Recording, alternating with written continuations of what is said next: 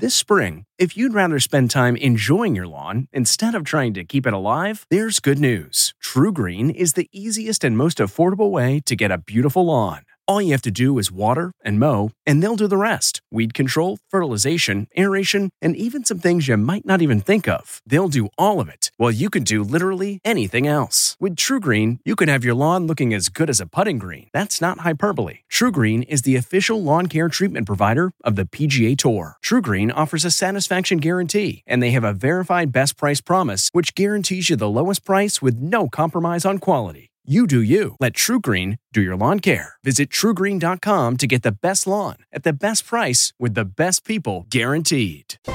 I'm Margaret Brennan in Washington. And this week on Face the Nation, familiar crises challenge this country and the Biden administration. One presidential goal down, 100 million COVID vaccinations in not 100, but only 58 days. But is the race to reopen outpacing the dash to vaccinate enough Americans in order to shut down the virus? Los Angeles County was the epicenter of the coronavirus outbreak just 2 months ago.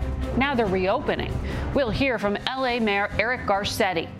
Former Operation Warp Speed Chief Scientific Advisor Dr. Moncef Slaoui and former FDA Commissioner Dr. Scott Gottlieb will also be here. A shooting rampage in Atlanta puts the spotlight on an ugly consequence of the coronavirus, a steep increase in violence against Asian Americans, particularly women. Racism is real in America, and it has always been. Xenophobia is real in America, and always has been. Sexism, too. We'll talk with Illinois Democratic Senator Tammy Duckworth about the push to pass new laws protecting Asian Americans from hate crimes. Plus, the ping-pong politics of blame starts up again with a record number of migrant children crossing the southern border. President Biden has faced this challenge before as VP. Does he have any new solutions now? Do you repeat what Trump did? You take them from their mothers to move them away, hold them in cells, etc.? We're not doing that. The top Republican on the Senate committee that deals with border security, Ohio's Rob Portman, is just back from the region.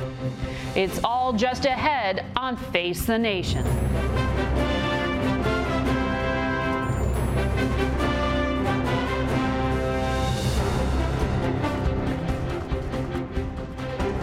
Good morning and welcome to Face the Nation. It is the second official day of spring, a season that brings with it the complications of warmer weather. This year, it's spring break and a spring surge in unaccompanied children at the southern border as they seek a better life in the U.S. We've got a lot to get to today, and we begin with senior national correspondent Mark Strassman. Despite a curfew and the pandemic, Miami Beach jammed with spring breakers last night until police fired pepper balls to break up the party. We've got too many people coming and we have COVID at the same time. Irresponsibility unmasked. To health officials, this is the other March Madness. You could hardly see the sand because all the umbrellas on the beach. And reverse COVID progress. Over the last 2 months, new cases and daily deaths both have plummeted. But you are seeing increases in number of cases per day. The so-called UK variant blamed for up to 30% of new infections. Viral spread. The TSA reports 8 straight days of more than 1 million people flying. Relaxed COVID restrictions and resentful attitudes, like this mask burning in Arizona. We are the people, and we're done putting a muzzle on our face. In the vaccine rollout, more than 43 million Americans have been fully vaccinated, over half of them aged 65 and over. But there's no vaccine for COVID-era racism. 3 spas here in Atlanta became homicide scenes. 8 murder victims, 6 of them Asian women. The confessed killer could face Georgia's new hate crime law. And the murders spotlighted the increasing risk to Asian Americans. You bum. This 75-year-old woman yelled in Chinese. In San Francisco, she beat her attacker bloody with a stick. It's painful and infuriating at the same time. The hell is wrong with us? During the pandemic, thousands of Asian Americans have been assaulted, physically and verbally. They've been attacked, blamed, scapegoated, and harassed. We cannot be complicit It's a COVID contradiction. Vaccines have made millions of us feel more protected, but many Asian Americans feel more vulnerable than ever. That's Mark Strassman in Atlanta, and we want to go now to the West Coast and the mayor of Los Angeles, Eric Garcetti. Good morning to you, Mr. Mayor. Good morning, Margaret. You run the second largest city in the country. When we spoke last in January, it was the epicenter of a COVID outbreak. Now we're at 50,000 infections a day. Are you confident there is not a fourth wave coming? Oh, COVID makes you never confident, but hope really hangs on the horizon. I haven't felt this optimism in 12 months, Margaret. Here in Los Angeles, we have a positivity rate of 1.9%, and we estimate that anywhere between half and 2/3 of our population has antibodies in it now, either because of exposure to COVID-19 and vaccination. So it is a very different context than when openings happened last July, or when openings didn't happen in December, but we still saw this virus burn through our city. So this is a very, very optimistic moment, and we're doing a lot of work to make sure that vaccines don't just get to all of our population, but get to every community as well through a lot of equity programs Dr. Fauci has praised as some of the best in the country. Yet the CDC said this week that you have two variants of concern, B1427 and 1429. How do you know that LA isn't opening too fast too soon? Well, you never know, but you have to follow the data, and the data is very clear. If we were a state right now, we'd have the second lowest positivity rate, and our state of California right now, I think, is the third lowest case rate in the country. I believe that some of those variants have burned through Los Angeles. It's the only way to really explain what happened in December and January when we still had the same level of closures as a month or two before, and we didn't have that case rate. So I think that our population really is much stronger. Our vaccinations are accelerating, and we can take these steps. It was a year to the date that we closed down movie theaters, restaurants, first big city in America to do that, March 12th. It was that date that we now have reopened those places cautiously with the lessons learned, but it's time to get things moving. It's time to get our economy started. It's time to start hugging our loved ones again, and certainly that comes from getting a vaccine. On vaccines, since before the Biden administration took office, you have been petitioning Joe Biden for direct shipments to your city instead of going first through the state. Why are they blowing off your requests? Well, we still keep asking as cities, and I want to praise the Biden administration where we've seen them hit their targets early. We've seen vaccines ramp up, a lot of support for the mega sites. You said a few days ago you can't meet the president's target of May 1st, opening up all vaccinations because he's not giving you enough supply. I didn't say those words. What I've said is you give us more, and we have double the capacity today. So I look forward to when those deliveries come in for us to be able to do that. And I think cities across our country, mayors have been very clear, are the right places to add more vaccines. And I'll continue saying that to our friends in the administration. I'll keep saying that, especially when cities are larger sometimes than most states. We're larger than 23 states. LA County's larger than 45 states. Give us more, we'll get them into arms. Okay, so now you think you can hit that deadline. So California, though, when you rank it by the CDC numbers that we looked at, it is among the most unequal states. I know you're talking about the city you control. But you also said in a speech at Harvard that many of these deaths could have been prevented if it had been distributed by zip code, really targeted. Have you talked to your friend, Gavin Newsom, about his plan? And did you tell him you were frustrated? Yes, we've talked, and he actually did a great move by making sure that 40% of all of our vaccines, and I don't know if other states have done this, but 40% of them are targeted now towards the most vulnerable. That's allowing us to be able to put that into zip codes with mobile teams. We actually deliver vaccines now to people in their homes, and we're working with local community-based organizations. But I look forward to when the federal regulations release our handcuffs and allow us to target anybody in a hotspot. I think that is probably 2-3 weeks away. And when we can do that, we can make sure, even as our numbers have plummeted here, some of our lowest hospitalizations in a year, that'll allow us, if there is anything that comes up quickly, go into the geography of a neighborhood, knock it down before it spreads throughout a city. When you say 2 to 3 weeks away, what are you talking about? Which restrictions? I think that is a time when we'll have enough supply to be able to have states and or the federal government to allow us to go into the hardest hit zip codes and just say, look, anybody regardless of age can be vaccinated there. I want to ask you about this really troubling spike in hate crimes because your city has really experienced them when it comes to Asian Americans. Last year, you cut around $150 million from the police budget. Because of these Black Lives Matter protests, you reprogrammed those funds. Do you need to push that money back to the LAPD so they can police this kind of ethnic targeting? No, I think that's the wrong frame. We are reimagining public safety together with our police department. We know that things like hate crime need both a police response and education, a reporting mechanism, civilians and community-based groups that can help be the eyes and ears. And we have no tolerance for this hate here in Los Angeles, a great city filled with folks of Asian American and Pacific Islander descent.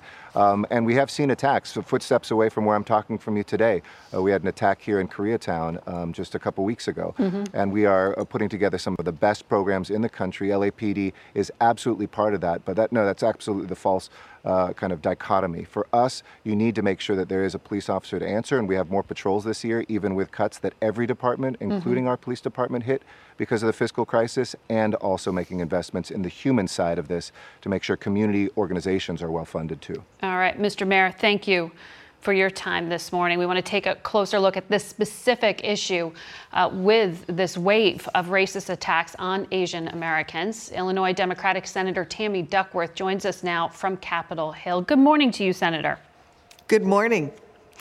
You just heard Mayor Garcetti talk about what's happening in his city. I want to ask you as well about what happened this week in Atlanta. The FBI director, Chris Wray, says that local investigators, they've got the lead, but from where he sits so far, it doesn't look like these shootings were racially motivated. From where you sit, is he wrong? Well, from where I sit, I want to see a deeper investigation into whether or not these shootings and other similar crimes are racially motivated. It looks racially motivated to me, but I'm not, I'm not a police officer. I'm not investigating the crimes. What I have done, though, is I have actually sent a letter to Director Wray and to Attorney General Garland asking for a deeper investigation into crimes that involve Asian Americans to see how many crimes have actually been underreported as hate crimes. We know that crimes against Asian Americans that have been categorized as hate crimes have increased by over 150% in our nation's major cities. That's over 3,800 additional crimes last year.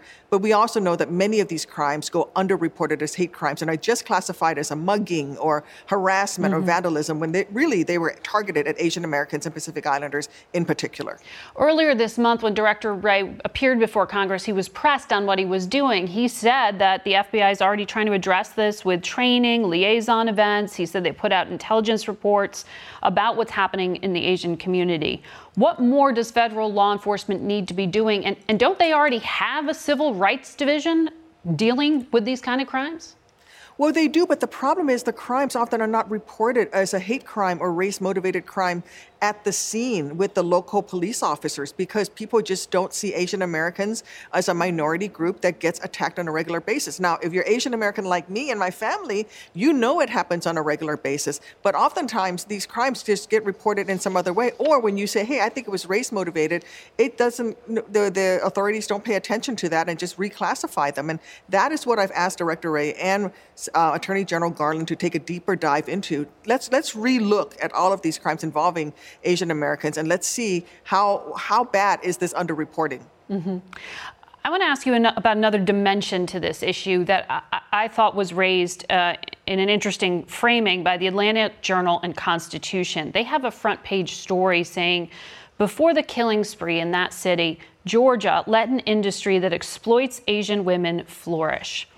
Given the national conversation around commodification and exploitation of Asian women in this country, I wonder what you think of this idea. Were those women in Atlanta essentially being exploited and victimized twice? Well, I think that any time that you're part of a minority group, especially one with reduced power, you are much more susceptible to being exploited. And that's why I want us to take a deeper look at the situation here. Asian women in particular have been commoditized. Asian women in particular have this stereotype against them that they're weak and submissive, and they've been over-sexualized. And so what happens is that they become the victims of crimes far more often. I mean, these increases in hate crimes against Asian Americans in the last year, 2/3 of them were against Asian women.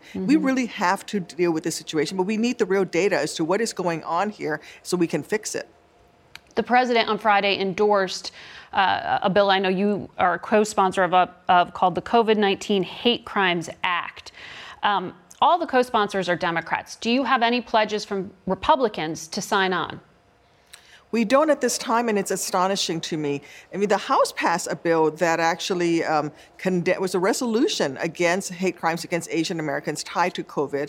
And, you know, we had actually Republicans who voted against it. And Mitch McConnell at the time, because Republicans were in charge, wouldn't even let us vote on it in the Senate. I mean, where can you be that you would not be willing to vote on a bill that would condemn violence against any group of Americans? We will look for an answer to that question. On immigration, I want to ask you, President Obama, as you recall, was heavily criticized. He was even called the deporter in chief. President Biden now is coming under heavy criticism for this crisis at the U.S. border. From where you sit, does the administration need to send a stronger message to discourage migrants from making the trek to the U.S.? Well, let's make it clear.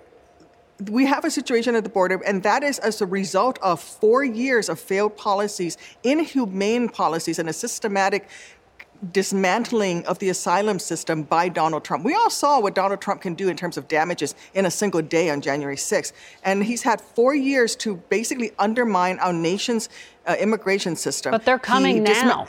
Right. But you know what? It's as a result of him dismantling the asylum system and the pathways for seeking asylum that used to exist. I know that President Biden is going to be committed to repairing that system that Donald Trump broke in order to make it not only more work better, but also to make it humane so that these kids and other migrants can actually apply for asylum in their home countries without coming here. You know, Donald Trump stopped aid to the Northern Triangle countries. He did everything he could to dismantle the system, which led to the crisis we're in now. Quickly, Secretary of Defense Austin was in Afghanistan this morning. In about 40 days, U.S. troops are scheduled to be pulled out. Do you think President Biden should leave a residual force, and for how big and for how long?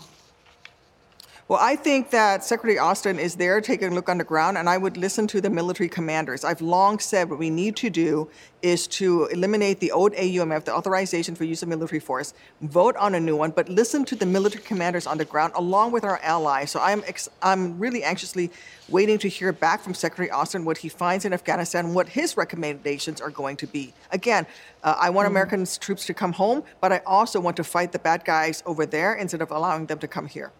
Senator Duckworth, thank you for your time this morning. Face the Nation will be back in a minute. Don't go away.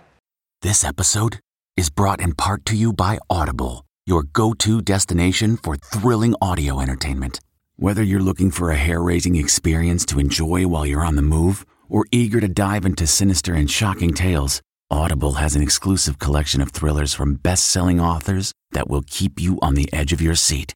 Like James Patterson's first audio-only thriller, The Coldest Case. Experience stories like never before, where every chilling detail is brought to life by captivating sound design. Plus, as an Audible member, choose one title a month to make yours forever. And now, new members can try Audible free for 30 days. Just visit audible.com/WonderyPod or text WonderyPod to 500-500. That's audible.com/WonderyPod or text WonderyPod to 500-500.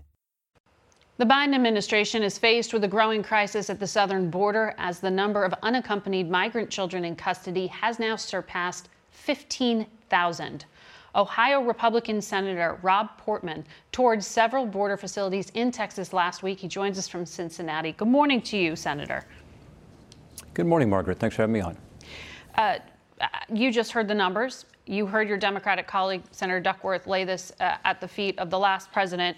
The problem right now is with this current administration. Their message this morning is a clear do not come. Will those words change what is happening? No, I mean, people are going to listen to actions and watch actions and not listen to words. And I spoke to a number of migrants. I spoke to single individuals who were coming over at night, men who told me that they'd heard what President Biden said and they were coming anyway because they could make a lot more, 10 times more in the United States. I talked to children and talked to them about the messaging. And what they're hearing is that you can now come into the United States, which you can as a kid. And so they're going to keep coming. And the problem here is that the Biden administration on day one made about a half dozen changes, and since then have made several more that encourage more people to come to the border, and they didn't put anything in place to deal with it. Either another policy to discourage people from coming, which the president says he wants to do, or to put the preparations in place, including the shelters and the holding facilities that have been so criticized. And I saw some of them the other day. Kids are overcrowded. They're in situations you would never want your kid to be in. And so it's irresponsible. And, you know, they say, well, it's more humane. I don't think it's humane to encourage kids to make this treacherous journey north and then have to live in these kind of conditions. So we need to change course. Specifically on that issue of children, you know, the Biden administration has kept the Trump administration policy, that Title 42 of during the pandemic, pushing people back across the border without due process because of this pandemic, but they are allowing children to stay. Are you saying children should be expelled even if they're trying to seek asylum? Well, it's not so much a matter of expelling kids, it's a matter of telling them that they're not going to be able to come across the border during the public health crisis. And well, yes, they're in U.S. custody because they're not being expelled. Well, exactly. So now it's a different situation. But what I'm saying is that we ought to put in place the provisions that were in place previously while we prepare ourselves. I mean, I think there are 5 things that we can do and should do right away. One is help the Border Patrol. They're overwhelmed. Finish the small parts of the wall that haven't been completed, because it's silly. You've got openings in the wall that's making the Border Patrol job impossible. Provide the technology for them, even more important than the wall. Second, stop the magnet of work by putting a mandatory E-Verify system in place. And then third, let's deal with this asylum issue in a much more logical way. Let's have rapid adjudications at the border. This was a pilot program started in the Trump administration. It was stopped. Let's put that back in place. Let's put the resources into that so people can find out right away. Do they qualify or not? Right now, as you know, it's 4, 5, 6 years before they know. Meanwhile, they're living in the United States. We know that only about half of them even show up for their court cases. No wonder they're in the United States for several years. And at the end of the day, only 15% of them qualify. So it's a bad situation. Finally, in terms of the third country agreements that the Biden administration ended right away, let's allow these kids to seek asylum, and families and individuals in their country of origin, but also in third countries. So as an example, if you're in Honduras and you're coming up, you can apply in Guatemala or you can apply in Mexico. That makes a lot more sense. So encouraging these kids to come is not a humane thing, and it's certainly overwhelming our system. So there's a much better way to do this. Specifically, let me ask you about one thing in particular the White House is asking for. They want $4 billion in aid over the next 4 years, $1 billion a year for Central America to help the countries of origin basically keep their people within their own borders. You have oversight. Is that a reasonable number? Probably. I mean, let's face it, Margaret, we've spent $3.6 billion, so roughly that amount in the last 5 years in those 3 countries of the Northern Triangle alone, so El Salvador, Guatemala, Honduras. There's a lot of corruption down there. They've also had issues of natural disasters, including the hurricanes. So, you know, it hasn't made much of a difference in terms of the poverty rates. It's a little better. And of course, we should work on that. Everything I talked about earlier were sort of to stop the pull factors, because there are obviously millions of people around the world who would love to come. So you need to reduce the pull factors. On the push factors, I'm for that, but it's going to take many years, some say a decade, to make any substantial difference. So let's begin the process, but let's be sure we do 2 things. One, let's tie that aid to them helping us in terms of the asylum process and working through this issue that otherwise overwhelms our system. And second, let's tie the aid to actually dealing with the corruption and make sure that there is transparency, there is an adherence to the rule of law, so that we can actually make the fundamental changes in these countries to be able to help those people, rather than just sending more money down as we have been doing. Very quickly, will you press DHS to give journalists access? Yes or no? Absolutely. I mean, this should be transparent. I mean, it's amazing to me how little my constituents know about what's going on down along the border, and it is a situation spiraling out of control. Thank you. As the Rio Grande Valley Sector Chief just said in a tweet yesterday, there is no end in sight. I mean, this is not fair to the Border Patrol and others within our immigration system trying to deal with it. And there are things that can and should be done to deal with it. And I hope the Biden administration will do that. Senator Portman, I appreciate your time this morning. Thank you. On our new episode of Facing Forward, I spoke with the founder of the world's largest hedge fund, Ray Dalio. A new episode drops every Friday. You can subscribe on Apple Podcasts or your favorite podcast platform. We'll be right back with former Chief Advisor to Operation Warp Speed, Dr. Moncef Slaoui, and former FDA Commissioner, Dr. Scott Gottlieb. Say goodbye to performance-robbing engine deposits with Shell V-Power Nitro Plus Premium Gasoline. Hate to break it to you, but lower-grade fuel can leave deposits in your engine that build up over time and leave your engine's performance severely lacking. Thankfully, Shell V-Power Nitro Plus removes up to 100% of performance-robbing deposits with continuous use in gasoline direct injection engine fuel injectors. Download the Shell app today to find your nearest Shell station and rejuvenate your engine with Shell V-Power Nitro Plus Premium Gasoline. Fuel up at Shell. Welcome back to Face the Nation. We want to take a look at the COVID situation around the world. Senior foreign correspondent Elizabeth Palmer reports from Tel Aviv. Margaret, good morning from Israel, which leads the world in vaccinations. 80% of the people over 60 here have been immunized. The UK is doing well, too. 9 out of 10 adults over 65 have now had a shot. At the hospital where he almost died of COVID a year ago, Prime Minister Boris Johnson got his. I literally did not feel a thing. But in mainland Europe, things are going from bad to worse. Its COVID death toll passed the 1 million mark on Friday, and infections are surging. Parisians rushed to leave the city before a new lockdown put a stop to travel as of this weekend. Those left behind will be able to meet outside for exercise, but not much else. The vaccine rollout in Europe has been slow, plagued with politics, supply problems, and last week a shutdown in the use of AstraZeneca's vaccine because of an alleged link to blood clots. Regulators say there's nothing to worry about, but this facility in Germany shows the fallout. Plenty of vaccine, just no customers. Scientists say this mess will cost thousands of lives. Also struggling is Brazil, where authorities closed Copacabana Beach in Rio. With infections rising, almost 3,000 Brazilians died of COVID-19 on Friday alone. And finally in Mexico, public health in action. Wrestlers took masks to the maskless. Resistance was futile. Here in Israel, the effect of the mass vaccinations is clear. Deaths are down to under 10 a day, and the economy has pretty much fully reopened. Margaret? Liz, thank you. As part of our continuing efforts to learn from experience in terms of the coronavirus pandemic, we spoke Saturday with Dr. Moncef Slaoui, the former chief scientific advisor of Operation Warp Speed, the vaccine development effort under the Trump administration. President Biden has said that the Trump administration had not contracted for enough vaccine doses when he took office. As recently as a month ago, Biden blamed the Trump administration, saying America had no real plan to vaccinate most of the country. My predecessor failed to order enough vaccines, failed to mobilize the effort to administer the shots, failed to set up vaccine centers. That changed the moment we took office. Is that fair? I think that's a very negative description of the reality. I do think that we had plans, and in fact, 90% of what's happening now is the plan that we had. Of course, the first thing was to accelerate the development of the vaccine. We contracted specifically 100 million doses of vaccine, but also built into the contracts options to acquire more vaccines once we knew they are effective. And the plan was to order more vaccines when we knew they are more effective. So I think what's happening is right, but I think what's happening is, frankly, what was the plan. Substantially what was the plan. You say 90% of what's happening now is what you put into place?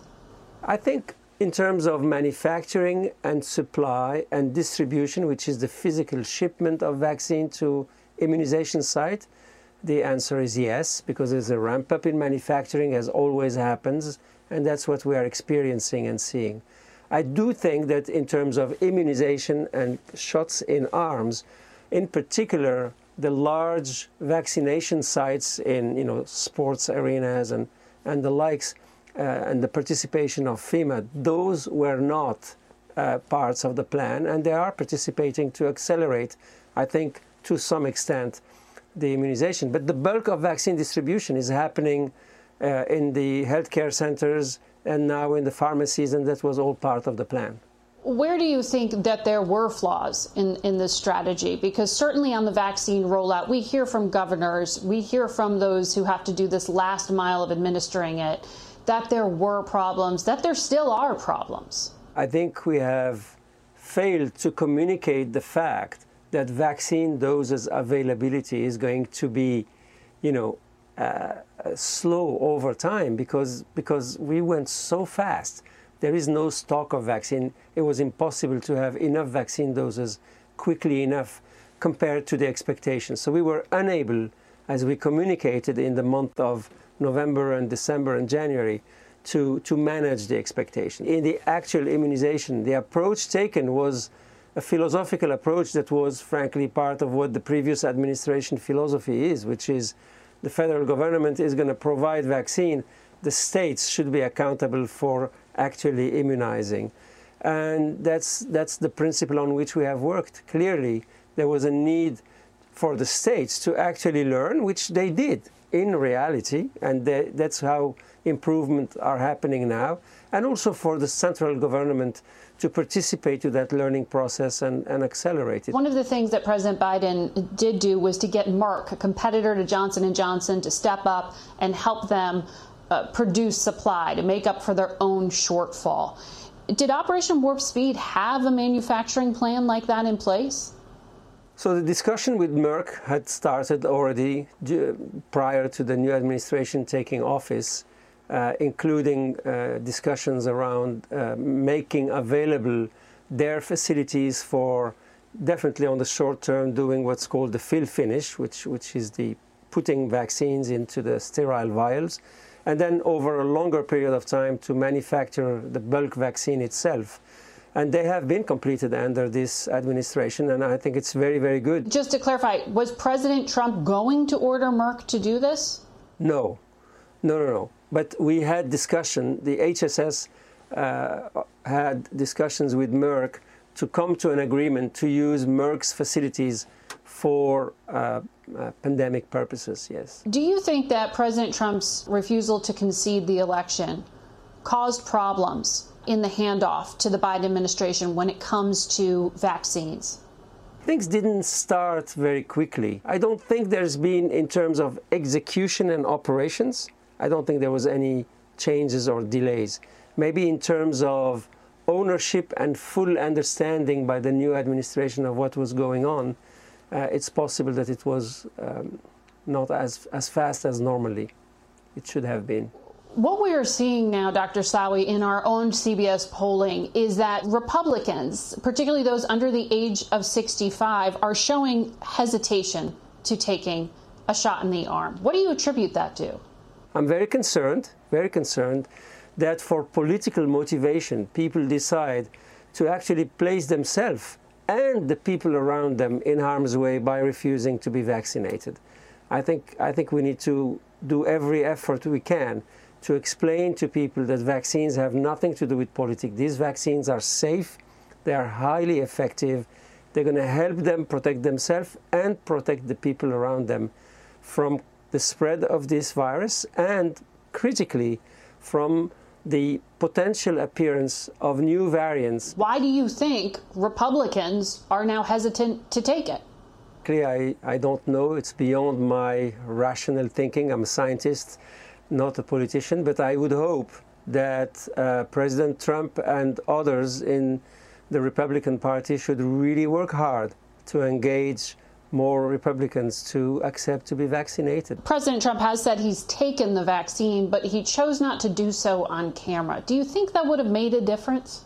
I do think it makes a difference. I think people project images and can convey important messaging. The response to the virus continues to be a political issue. This week, Senator Rand Paul mocked Dr. Fauci for continuing to mask after he was vaccinated. If we're not spreading the infection, isn't it just theater? No, it's had not. The vaccine and you're wearing 2 masks. Isn't that theater? No, that's not. Here we go again with the theater. Do you think people who've been vaccinated need to still wear masks?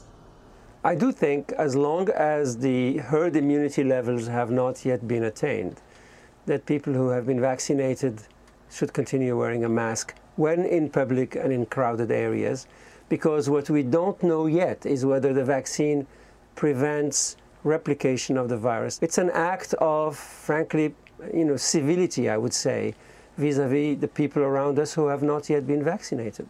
So, yes. Do you feel like you're stigmatized for having worked for the Trump administration? With time, the one thing I want to focus on is I feel extremely fortunate to have been able to help and participate to allow us to have vaccine and control this pandemic. That's the only thing that counts. There were moments, frankly, where I told myself, oh my God, why did I get myself into this? But they never lasted long because the mission is way more important than those emotional moments. I do believe that it's a mistake to politicize a health issue. It's a big mistake. Many people probably have died or suffered because the whole situation became so political that, emotions overtook rationality. Senator Elizabeth Warren took aim at you because you had worked for Moderna, a company that was part of Operation Warp Speed. You then went and you sold your stock in the company. So this came at a cost to you, but you're saying you think it was worth it? It did come at a very significant financial cost to me, to be honest, and it is worth it. I had major issues with Senator Elizabeth Warren because, as I told her in a video, I don't know you and therefore I don't judge your values. You don't know me. You can't decide because I was a pharmaceutical executive that I am a corrupt person and I'm doing this to make money. Because I know that's not the case. And I worked for 9 months, day and night. I wasn't paid. I didn't ask to be paid. I didn't want to be paid. I sold my shares in Moderna. The one thing I decided I didn't want to do was selling my shares in GlaxoSmithKline. But I agreed to give any gains, if they were to happen, to research. I couldn't do more than that. And frankly now, it's behind me. The one thing that counts is we have vaccines, and I'm glad I was part of the team that helps deliver that. Bottom line, do you think America is prepared for the next pandemic? And what do you think needs to be done differently now by the current administration? We have to be better prepared. And the preparedness, in my view, should in particular include availability of manufacturing capabilities, which means manufacturing sites, manufacturing equipment, and manufacturing people that are running the manufacturing of vaccines on an ongoing basis. We should be having laboratories and manufacturing sites dedicated to discovering, developing, manufacturing, and stockpiling vaccines, even if they are not useful now, against known potential pathogens that can be pandemic agents. I think it's imperative. I think it's a matter that may cost $500 million or $1 billion a year. It's a drop in the ocean compared to the cost of the pandemic on a daily basis. Dr. Slaoui, thank you for your time today. Thank you very much. Thank you for having me. Our full interview with Dr. Slaoui is on our website at facethenation.com. We go now to former FDA Commissioner Dr. Scott Gottlieb. He sits on the board of Pfizer as well as Illumina, and he joins us from Westport, Connecticut. Good morning to you. Good morning. When we spoke last Sunday, you were very concerned about New York City and this new variant, 1526, that's been circulating. You said you would be very cautious. What do we know now? Well, I'm still concerned about it. We're seeing cases and hospitalizations go down across New York, so that's a good sign, although testing has also plummeted. When you look in certain parts of New York, Brooklyn, parts of Queens, parts of Staten Island, the positivity rate's approaching 15%. So you're seeing a lot of infections surging in pockets of New York City. What we don't understand with 1526 is whether or not people are being reinfected with it and whether or not people who might have been vaccinated are now getting infected with it. One of the concerns about this particular variant is that it has that mutation that's also in the South African variant, in the 1351 variant, that we know in certain cases is causing people who have already had coronavirus to get reinfected with it. And so the question is whether 1526 is responsible for some of the increases that we're seeing in New York right now, and whether this is the beginning of a new outbreak inside the city. We're just not very good right now at collecting the cases and linking it back to the clinical experience. So we need to step in much more aggressively and start sequencing cases, especially people who report that they either were previously vaccinated or already had COVID. When you say we, you mean the CDC? Who needs to do that? The CDC, I mean, they need to work with the New York City Public Health Department, but the city alone isn't going to have the resources to do this on a systematic basis.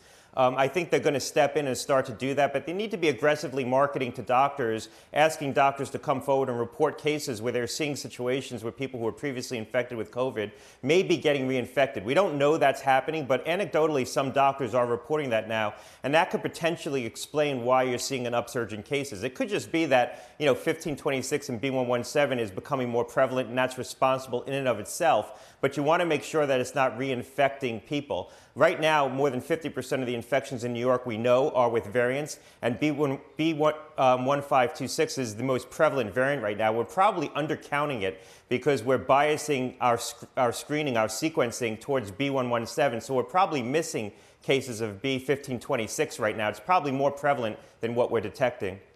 When it comes to B117, the variant first detected in the UK, Dr. Fauci said this week it's about 30% of U.S. infections. And it's, 50% more transmissible. It's also potentially more lethal. When you see these pictures of these spring break gatherings in Florida and elsewhere, does that make you rethink your projections here and worry about a fourth wave? Well, I don't think we're going to have a fourth wave. I think what we're seeing around the country is parts of the country that are plateauing, and we're seeing upticks in certain parts of the country. I think the fact that we have so much prior infection, 120 million Americans have been infected with this virus, the fact that we've now vaccinated, we've gotten one shot in at least 70 million Americans, even if you account for the fact that maybe about 30% of the people being vaccinated previously had COVID, we're talking about some form of protective immunity in about 55% of the population. So there's enough of a backstop here that I don't think you're going to see a fourth surge. I think what you could see is a plateauing for a period of time before we continue on a downward decline, in large part because B117 is becoming more prevalent, in large part because we're pulling back too quickly with respect to taking off our masks and lifting the mitigation. But I still don't think that it's going to be enough to create a true fourth wave. If you look at in Europe where they're having a true fourth wave, they've only vaccinated 1 in 9 adults. Here in the U.S., we've vaccinated 1 in 3. In the U.K., which is seeing consistent declines, they've vaccinated 1 in 2. So the vaccination is going to be a backstop, and we're continuing to vaccinate about 3 million people a day right now. Well, Mayor Garcetti of Los Angeles was essentially saying that, but his hunch, it sounds like, is that these variants of concern in California already ripped through his population, that's just what they saw with the epidemic in January. What do you think of his thesis? It's probably right. The two variants that we're tracking in California probably have already become epidemic in that part of the country, and they probably have a level of prior immunity in the population that you're not going to see a true fourth wave. You might see a tick up, but once you get 50-60% of the public with some form of immunity, which is where we are in many parts of the country, there's not a lot of people left to infect. And again, we're vaccinating against that, so we're continuing to put protective immunity into the population. I do think that the fact that we've sort of taken our foot off the brake a little too early here, March was always going to be a difficult month. People want to lean forward, but we really should have waited till April. The fact that we've done that now probably means that we're probably going to plateau. Maybe we'll see an uptick in certain parts of the country. The only thing that can be a real game changer here is if we have a variant that pierces prior immunity, meaning it reinfects people who've either already been infected or who have been vaccinated, like the 1351 variant or the P1 variant, the one in Brazil. Now, those variants aren't epidemic in the U.S., they're just sporadic, but 1526, the reason why people are concerned about it, including me, is it could be such a variant. We need to figure it out. We don't know right now. We need to get better at determining these things. Dr. Gottlieb, thank you for your analysis. We'll be back in a moment. This episode is brought to you by Huggies Little Movers. Huggies knows that babies come in all shapes and sizes, and your tushies do too. That's why Huggies is the #1 best-fitting diaper with its curved and stretchy fit and 12-hour protection against leaks. No matter what kind of butt you've got, you'll feel comfy while your baby's mushy little tushy wiggles and jiggles all around. Get your baby butt in the best-fitting diaper. Huggies Little Movers. We got you, baby. The number of unaccompanied minors at the U.S.-Mexico border this spring is on track to be the highest ever. CBS News correspondent Maria Villarreal has been covering the story from both sides of the border. We asked her to share what she's been seeing. Every day they see between 200 and 300 people every day. As a journalist, you're taught to just report the facts. But riding in the back of a pickup truck along the banks of the Rio Grande River provides perspective most people don't usually get. When you see a group of migrants, She's scared. There's more? Yeah, there's more coming. Filled with children, babies, a 10-year-old boy traveling alone from Honduras. Said God is watching over him. That's why he's not scared. It's hard to contain your emotions as a human. So he's 10. He doesn't know where his dad is. His mom is in Honduras. There's a family up there that's going to kind of watch over him. Fleeing violence, poor living conditions, and corruption in their home countries, many travel for months to get here. They are hungry, wet, and desperate for a chance to request asylum. A right afforded to everyone, no matter how they get here, by a United Nations treaty in 1951 and U.S. law in 1980. Well, this is one of the main crossing areas where they like to cross because it's very secluded out here. We embedded with local constables who are helping respond to the latest surge of migrants in South Texas. You have to be escorted to film. Because federal agencies won't allow media access to shelters or processing facilities. But you cannot be here. For decades, the border has been used as a pawn to push political agendas forward. But all efforts to find any kind of solution have failed. Local leaders on the ground, on both sides of the border, are tired of the federal government's inability to fix the system. This is actually a church school that has now been converted into a shelter for migrants. Have a lot of people from a lot of different areas. One thing they have in common is they want to be able to have their chance to go into the U.S., ask for asylum. City governments, nonprofits, and faith-based organizations are once again bearing the brunt of this humanitarian crisis. So we just spoke with this family over here. She's 6 years old. They crossed the river. They'll be asking for asylum, and he said he wasn't scared. It is not about whether they should be here or not. They are here. So what we need to do is work together to care for them correctly. The Biden administration refuses to call this a crisis. Instead, they see it as a very serious challenge. But the word crisis is defined as a situation that has reached a critical phase. A sentiment we clearly saw from the back of that pickup truck along the banks of the Rio Grande.